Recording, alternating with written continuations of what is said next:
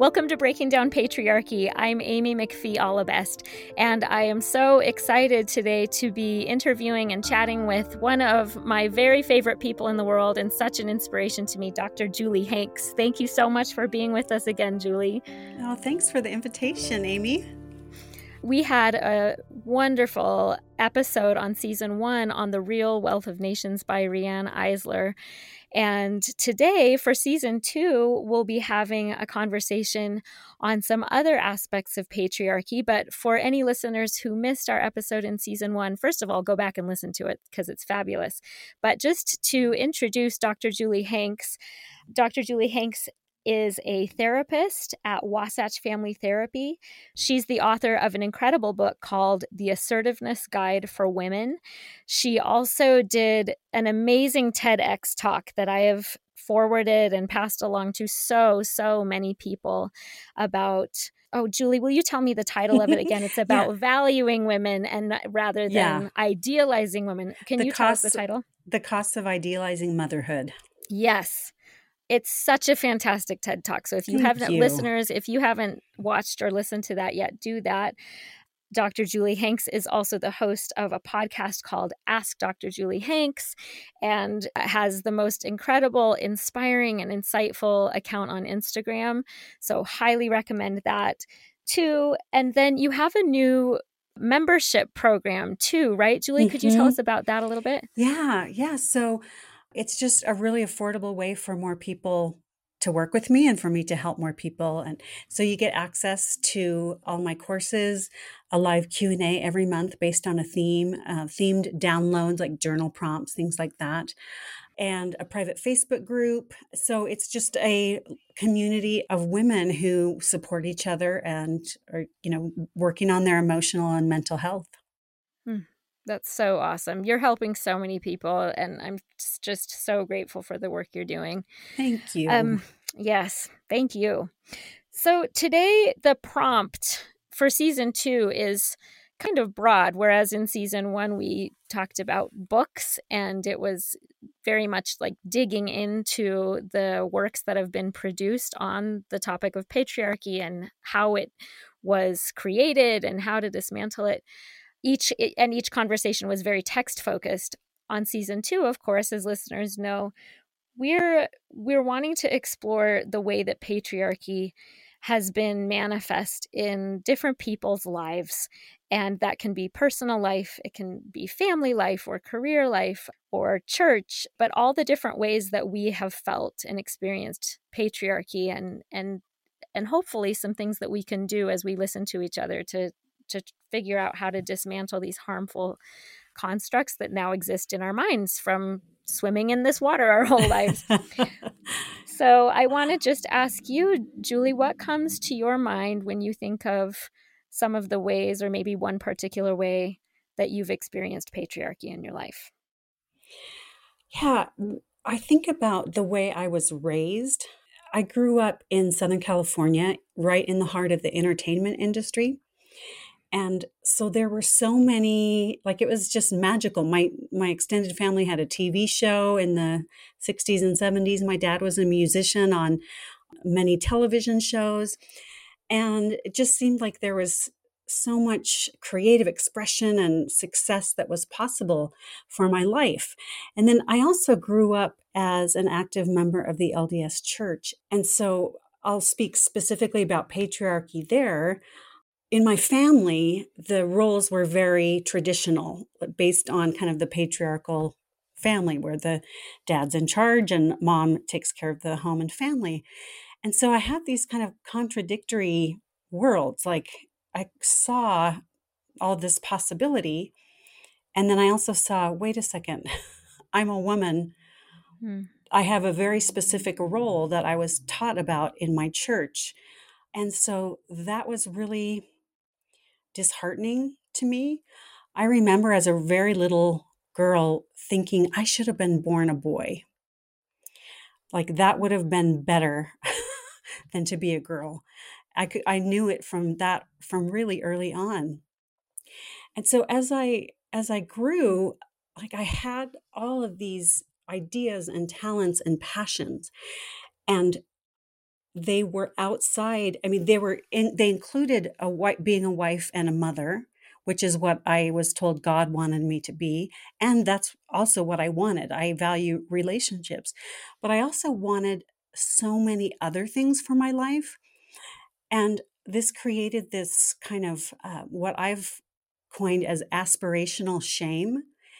It's the belief Mhm. that desire for achievement outside of home and family meant that I'm not a good person.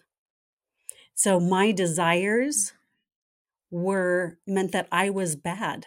Like somehow I was flawed and I needed to tone it down, get rid of those desires because patriarchy was telling me your purpose is to be a wife and mother. And so I carried this shame with me for decades.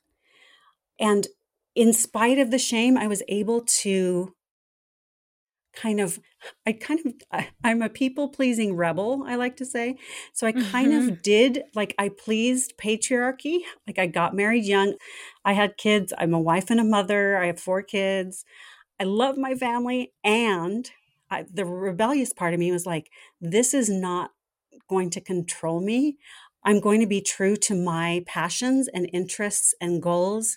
And so I've also accomplished things outside of my family, owning a business, owning my practice, going to grad school, getting a PhD, So Being a it's like I kind of musician. being a music, yeah, that's right. Yep. Oh yeah. That whole Yeah, other career you performing had. songwriter. And Mhm. so even though I did those things, I still felt like it must mean I'm a bad person. I also felt Mm. like I didn't have a choice. Like it's just so expressing myself is such a part of who I am. But I did it with this burden of shame that I think was a huge result of patriarchy. That, my role was limited, and that those things that I wanted to accomplish, I felt like it was too much. It was too big. I shouldn't want that. I shouldn't want things for myself, right? Mhm. My goal is to support a husband and children. And so as I lived my life with my husband and our kids and continued to pursue my goals and dreams, I was aware of patriarchy in the questions that people asked me. Like, why are you going to grad school when you have a baby to take care of? Or who's going to watch your kids while you see clients? Or, oh, I could never leave my kids with a babysitter and let someone else raise my children. Aren't you going to miss them? Those kind of things. Like, I felt like my choices were suspect. Mhm. And I think that was all informed by patriarchal, rigid gender roles. Mhm. So I wrote about this experience a few years ago for a website called Aspiring Mormon Women. And what happened in kind of putting a name and explaining this experience, so calling it aspirational shame, really resonated with a lot of conservative religious women. They're like, "Oh my gosh, I have that. Mm. I have that. That explains what I've been experiencing." Mhm. And it was so validating for me because I realized, like, "Oh, I'm not, I mean, I knew I wasn't, but it's just nice to hear you're not the only one. Mhm. I Mhm. can relate. Your story resonates with me." So, if I can interject, Julie, I have to say, just yesterday, I went on a walk with a friend and I was talking about how I'm working on my master's thesis right now. Mhm. And we were talking about how, like, writing a long paper is hard for everybody, and working, doing grad school, that's hard for everybody. But I was saying there's this other thing that makes it hard, that takes my energy, that I have to work against, Mm. in addition to just like the human experience of self-doubt and like, oh, this is hard, I don't know if I can do it. Yeah. I have this voice in my head, and it sounds just like a Virginia Woolf novel. That Mm. I don't know if you've read To the Lighthouse, but there's this painter named Lily Briscoe. And as she's painting, she has this voice that says, women can't paint, women can't write. And it's the voices of like actual people she's heard, but also Yeah. just the social construct. And I said, I have that. It's this constant feeling of like, who do you think you are? You're out Mm-hmm. of your sphere. You're out of your box. You don't have Mm-hmm. a right to do this.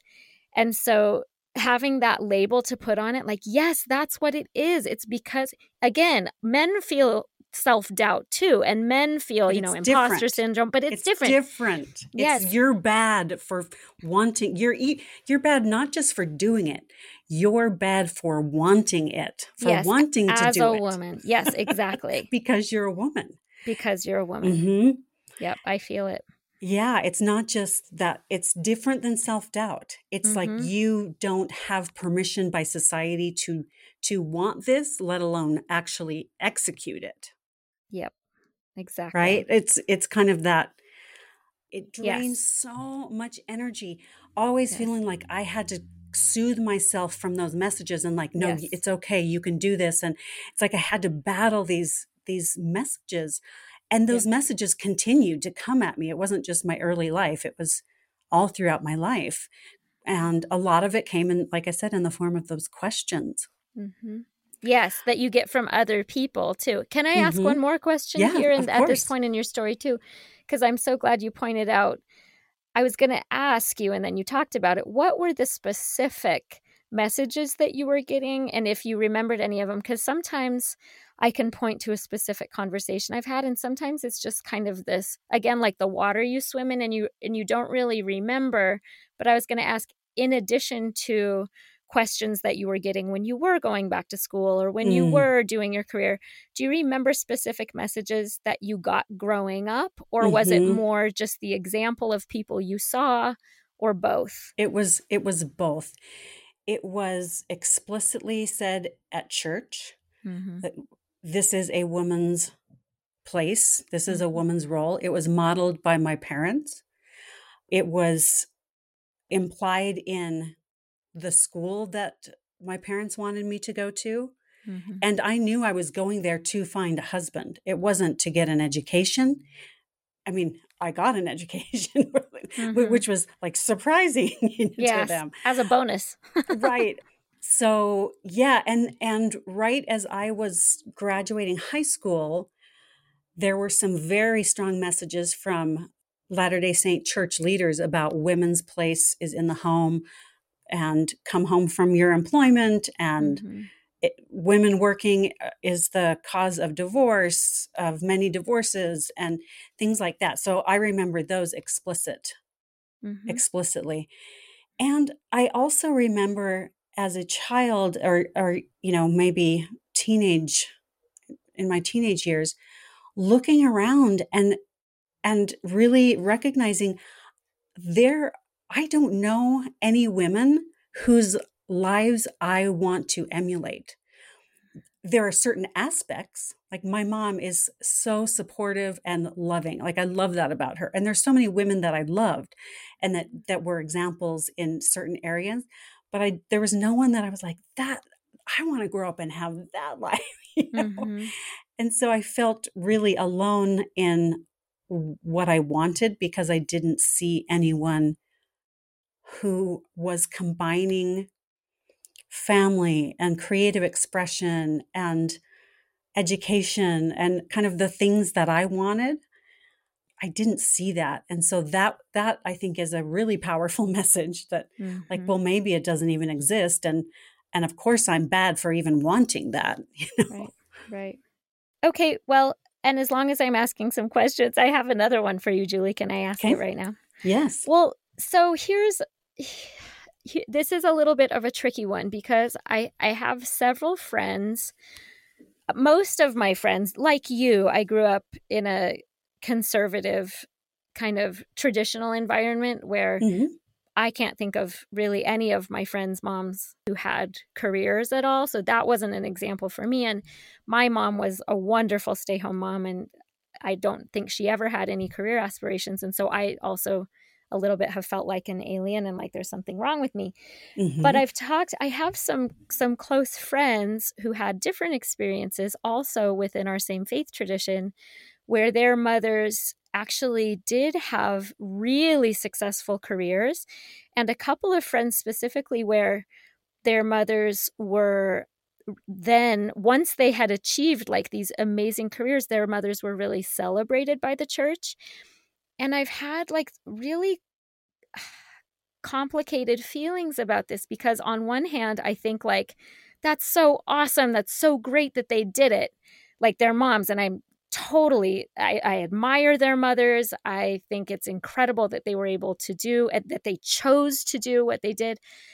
But I also think of like all those women, and there were many sermons preached in our church, especially like you just said, in the 70s and 80s and even the 90s, that literally, really said, women, come home. You're abandoning your children, and the fabric of society is disintegrating because all of these women are choosing to have careers, which means they don't love their families, basically. And I'm thinking of all the women that were in the congregations listening to that and thinking, well, I wanted to be a surgeon, but okay, I'll do what God wants me to do. I'll sacrifice that, and I'll make this noble sacrifice on the altar.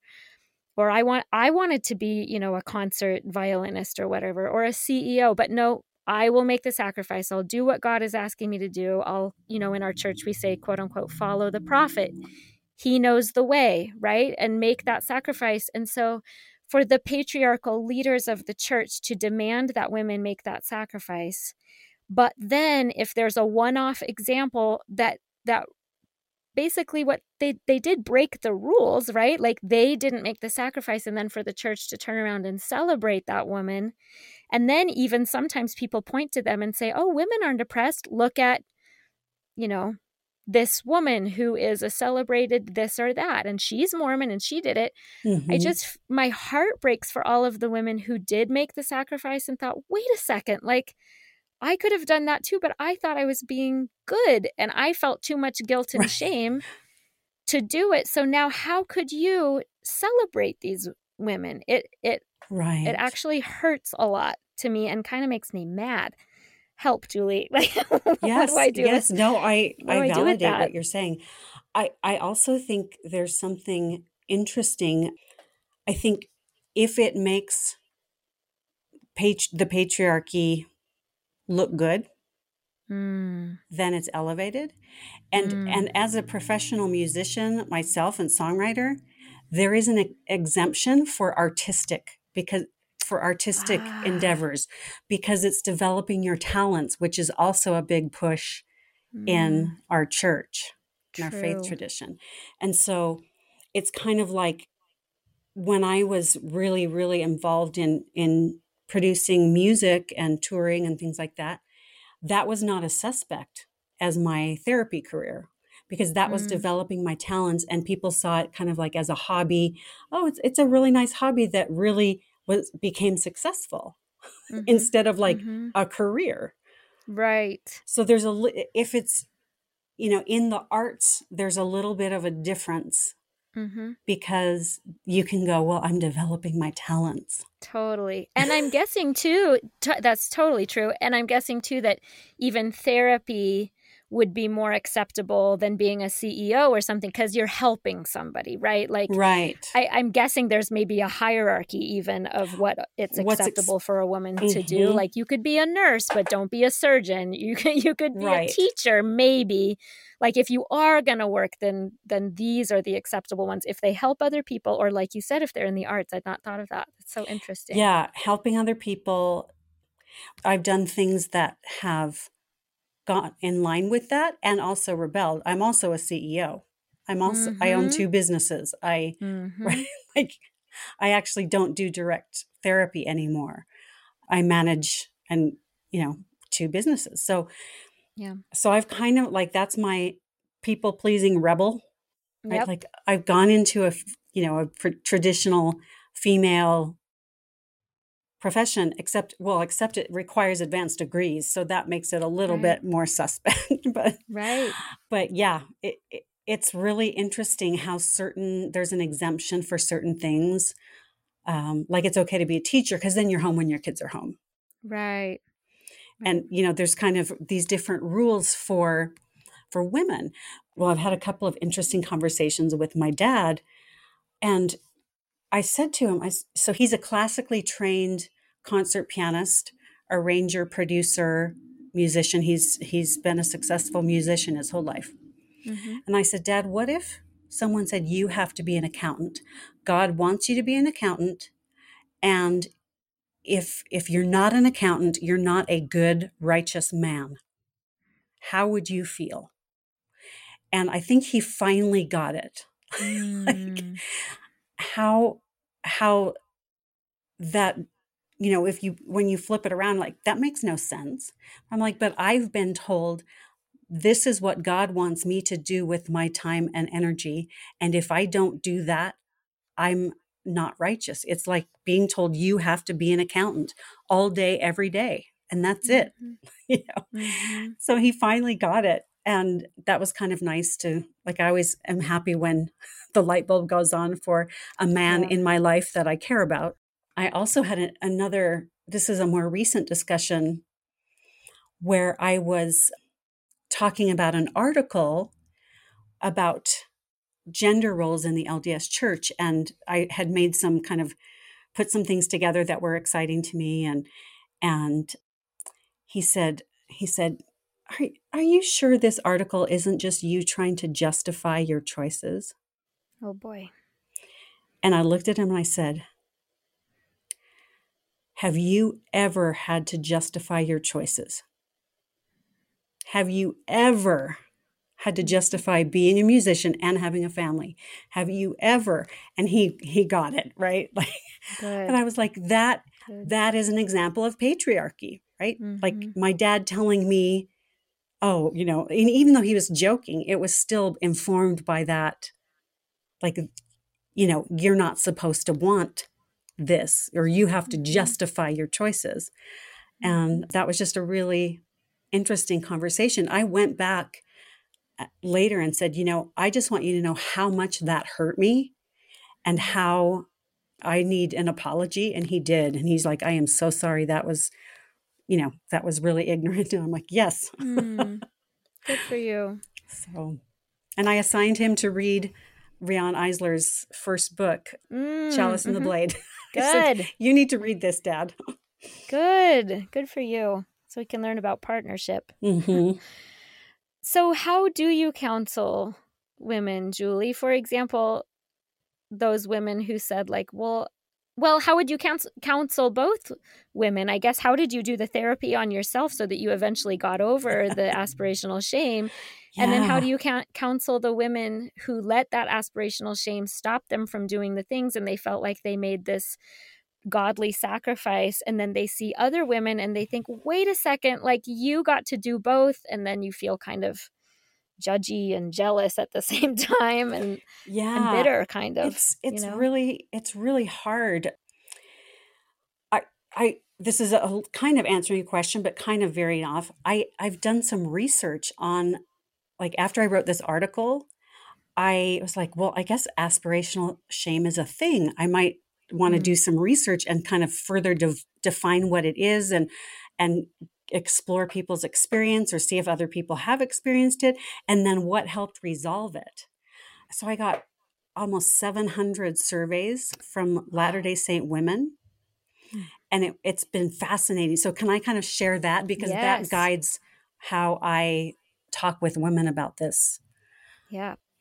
So I asked, have you experienced aspirational shame? And 70% said yes. And another 12% said maybe. And so it was, 81% of all LDS women surveyed have experienced shame. That's a lot of wasted energy. Like that number actually shocked me that it was that high. And what I found was that aspirational shame is a very relational experience. Like it's triggered. It's an individual emotion or thought, that we have experienced, but it's triggered by expectations of self, family, community, and deity. So that was kind of interesting. And then I kind of have ranked the top 10 ways that women have reduced or resolved their aspirational shame. And I think it's fascinating. So I'm kind of nerding out about research here. Yeah, Um, please. but the number one most commonly mentioned in the research was feeling God's support.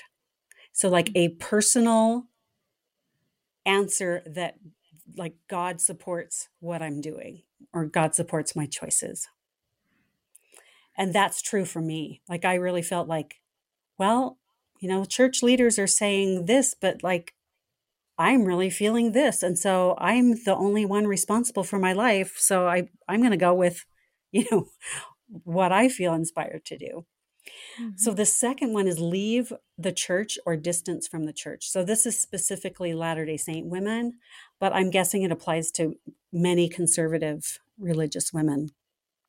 So becoming less involved or taking a step back or leaving altogether was the second most common way that women dealt with shame, with aspirational shame specifically. So we're losing lots of really sharp women because church is triggering that shame. The third is a supportive husband and family. So having a supportive partner and extended family is really key. Finding a like-minded community was number 4. And then number 5 is self-acceptance and self-awareness. So just kind of accepting who you are and what your gifts are. So those are the top 5. Number 6 was care less about what others think, which I love. It's like finally just go, you know what, I'm doing me, and stop taking things personally and taking comments personally and just do your own thing. Having mentors and other examples was number 7. Number 8 was intellectual awareness or recognition. A lot of people said like learning about patriarchy, learning about different constructs that give you a different lens to look at your experience through. That's number 8. 9 was positive work experiences. So women who were employed, like having really great experiences and going, this isn't bad. This isn't wrong. This is wonderful. And I especially love number 10, going to therapy. So that was number 10. A lot of people mentioned, I went to therapy. I learned about Brene Brown and shame, or we went to marriage counseling to help my husband get on board with supporting my aspirations. So those are all ways that women have resolved their shame based on that research. For me, one of the things that really helped was working on my dissertation study, where I came across literature on highly creative women. And I realized, oh my gosh, there's like, I'm a highly creative woman. There's a label for me, and there's research about people like me who have the need to create and disseminate their work into the larger culture.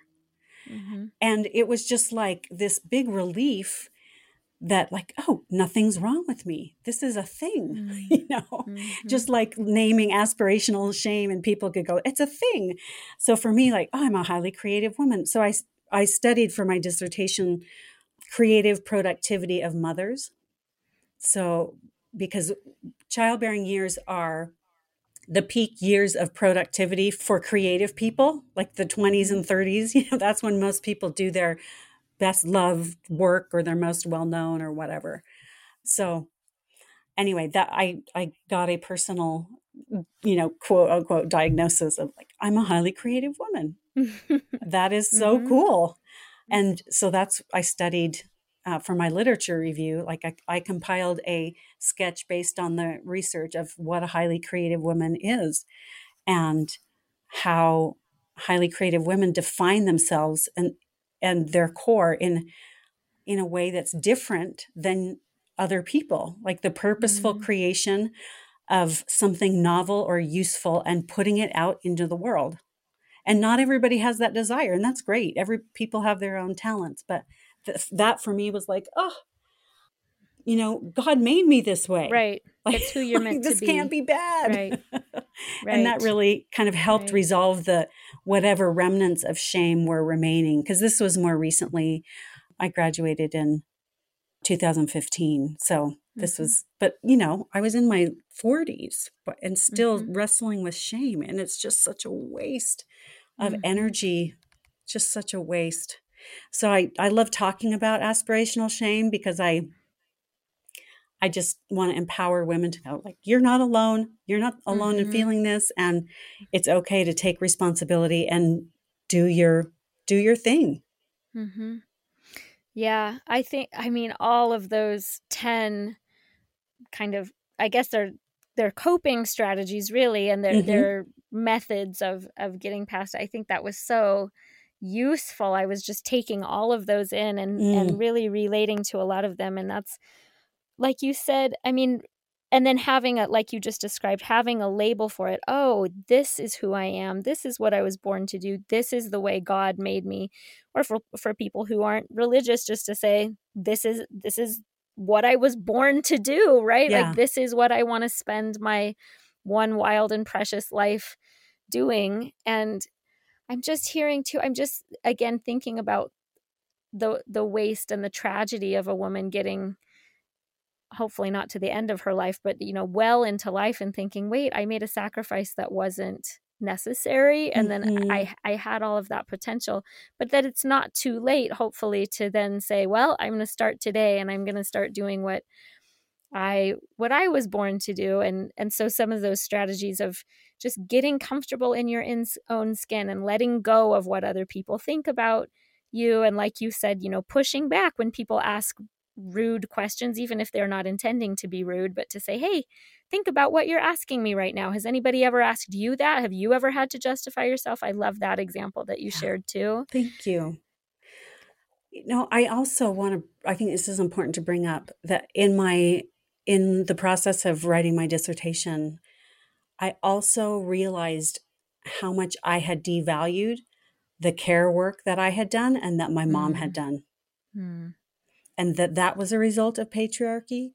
That I have invested a lot of time in care work, in taking Mhm. care of my family, and that's just as valuable as my degrees or the paid work that I do. And then I really realized how valuable my mom's contribution was to me and my siblings. There are 9 of us. And so I really want to be clear, all work is valuable. This is not like oh, well, just a stay at home mom. No, if that's what your calling is, that is amazing, and do it and own it. Mhm. And if you feel multiple callings, follow those too. It's not one is better than the other. This is not a hierarchy of any kind. It's being true to what you want, reaching for your dreams. And so I want to just put a shout out to, like, I really value the work that I've done in my home and building relationships with my family. And I just want to give a shout out to my mom for the Mm. years that she invested in that, because that is the fabric of life, that Mhm. allows the support of all of our other endeavors. Mhm. I'm so glad you mentioned that too. And like you talk about all the time, that's true for all humans, right? Like, Hmm. investing in relationships brings joy. Working hard and sweeping your own floor and making your own food or whatever, like taking care of your space that you live in as a human being, there's something really important and deeply meaningful about that, right? Like, Hmm. that's a human thing. And Right. yeah, go ahead. I I really resist the gender roles, right? Like, Mhm. I say adults need to know how to care for a home. Adults Yes. need to know how to care for other human beings. Adults need to know how to provide for themselves and their family. Adults need to, know Yes. how to maintain extended relationships with the community. These are adult things, not men or women things. Need Yes. to know how to care for a yard, need to know how to manage money. Adults need to know these things. And it has nothing to do with what your what sex you were born. Yes. Right. I love that. Yes. And having relationships is so important. And then like you said, I just love it, Julie, to bring forth what is within you, right? As well. Mm-hmm. And I'm just thinking of my mom too. And one thing I want to mention too is that there are some people, due to, circumstances beyond their control, that aren't able Mm-hmm. to do the creative work that they want to do. My mom has struggled with chronic pain her whole life. And Mm. so all of the potential things that she might have liked to spend her time and her energy doing, she hasn't been able to do as much as she's wanted to. And so there are complicating factors too in Oh, individual yeah. lives. But yeah, she Yeah. gave us a wonderful growing up. And some people's talents and hobbies are, painting, or there are things that you can just do in your home, and you don't have that drive, like you said, to put your work out into the world. And Yeah. what I'm hearing you say is that's perfectly fine too. It's just being true to yourself and doing what you were born to do, and giving Right. yourself permission to do it. Is that Mm-hmm. Yeah. uh-huh. Doing what you enjoy and what calls to you. And whether you put it out in the world or not does not change its value. Mm-hmm. That's a very patriarchal, that hierarchical thing, like, well, this is better than this, or paid work is better than unpaid work, or if you're an artist, you have to put it out into the world. That's what makes it legitimate. That's just not true. Mm-hmm. Like, our personal satisfaction and enjoying the process is just as valuable. Yeah. And so, I think not ranking things, not putting things in a hierarchy of like, this is better than that, working is better than staying home, or staying home is better than it. No, it's like, figure out what you need and what you want and what you feel called to do. And then with whatever resources you have, do the best you can to fulfill that, whatever that is. I love it.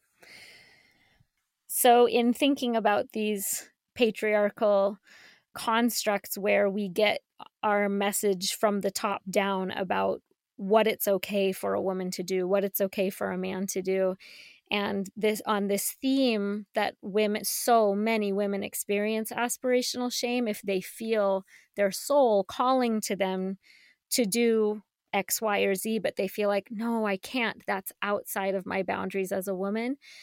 For you, as someone who experienced that but then transcended it, is there one thing that you would counsel women to do who are currently experiencing that aspirational shame?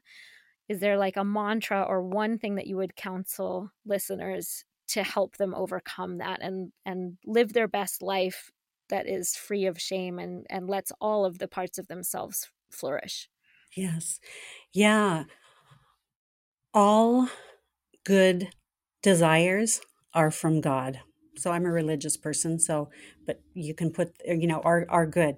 So I just have learned that if I have a desire that is good, that's going to make the world better, that's going to help someone, that's going to add to knowledge, I'm just assuming it's from God Mm. to me.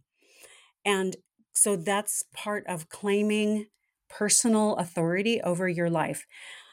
I realized in my my late teens, after this one landmark talk to women by an LDS church leader, I realized, well, okay, but only I am going to have to answer for my life choices, for the development of my talents, for the use of my time, for the quality of my relationships. My parents aren't going to answer that. This church leader is not going to answer for me. My partner isn't. My children aren't. Only I am going to have to answer for how I used my time, talents, energy, and my life. And so just really taking responsibility and considering, if you're in a faith tradition, consider what the leaders are saying. There's always wisdom that can be pulled from it. So I reframed that talk to children need parents. Mm. I'm going to take that from that talk. Children need parents and they need attention and nurturing. I can totally get on board with that. And my husband's really good at that. And we're going to work together as a team. And that's that's kind of how I made sense of it and honored my own personal authority. Hallelujah for you.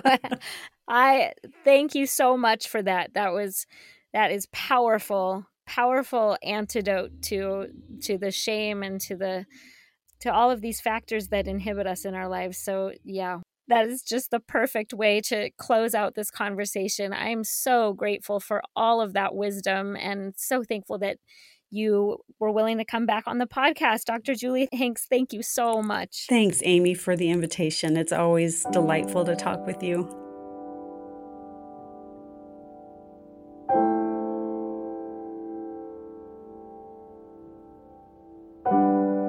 Thanks again to Dr. Julie Hanks for joining me in this conversation. It was so eye-opening to hear Dr. Hanks talk about all the ways that people need to let go of shame and learn to value our ambitions and how we can claim authority over our lives and embrace the unique people who we really are, regardless of who or what our cultural norms say that we're supposed to be. I hope that all of us can take this guidance to heart. And for those of you listening who would like to hear more of Dr. Hanks's amazing insights, I'd encourage you to watch her TED Talk entitled The Cost of Idealizing Motherhood. And then, of course, listen to Dr. Hanks on her podcast, Ask Dr. Julie Hanks. Before I go, I'd also like to thank Sam Rose Preminger for our production, Brianna Jovan for our editing, and Lindsay Olabest for our social media. And thanks to you, listeners, as always, for joining us for these conversations. Be sure to tune in again next week when I'll be sitting down with gender economist Katika Roy for another amazing interview, this time digging deep into the struggle for gender parity in our workplaces. It's going to be a brilliant conversation, and I can't wait to share it with you next time on Breaking Down Patriarchy.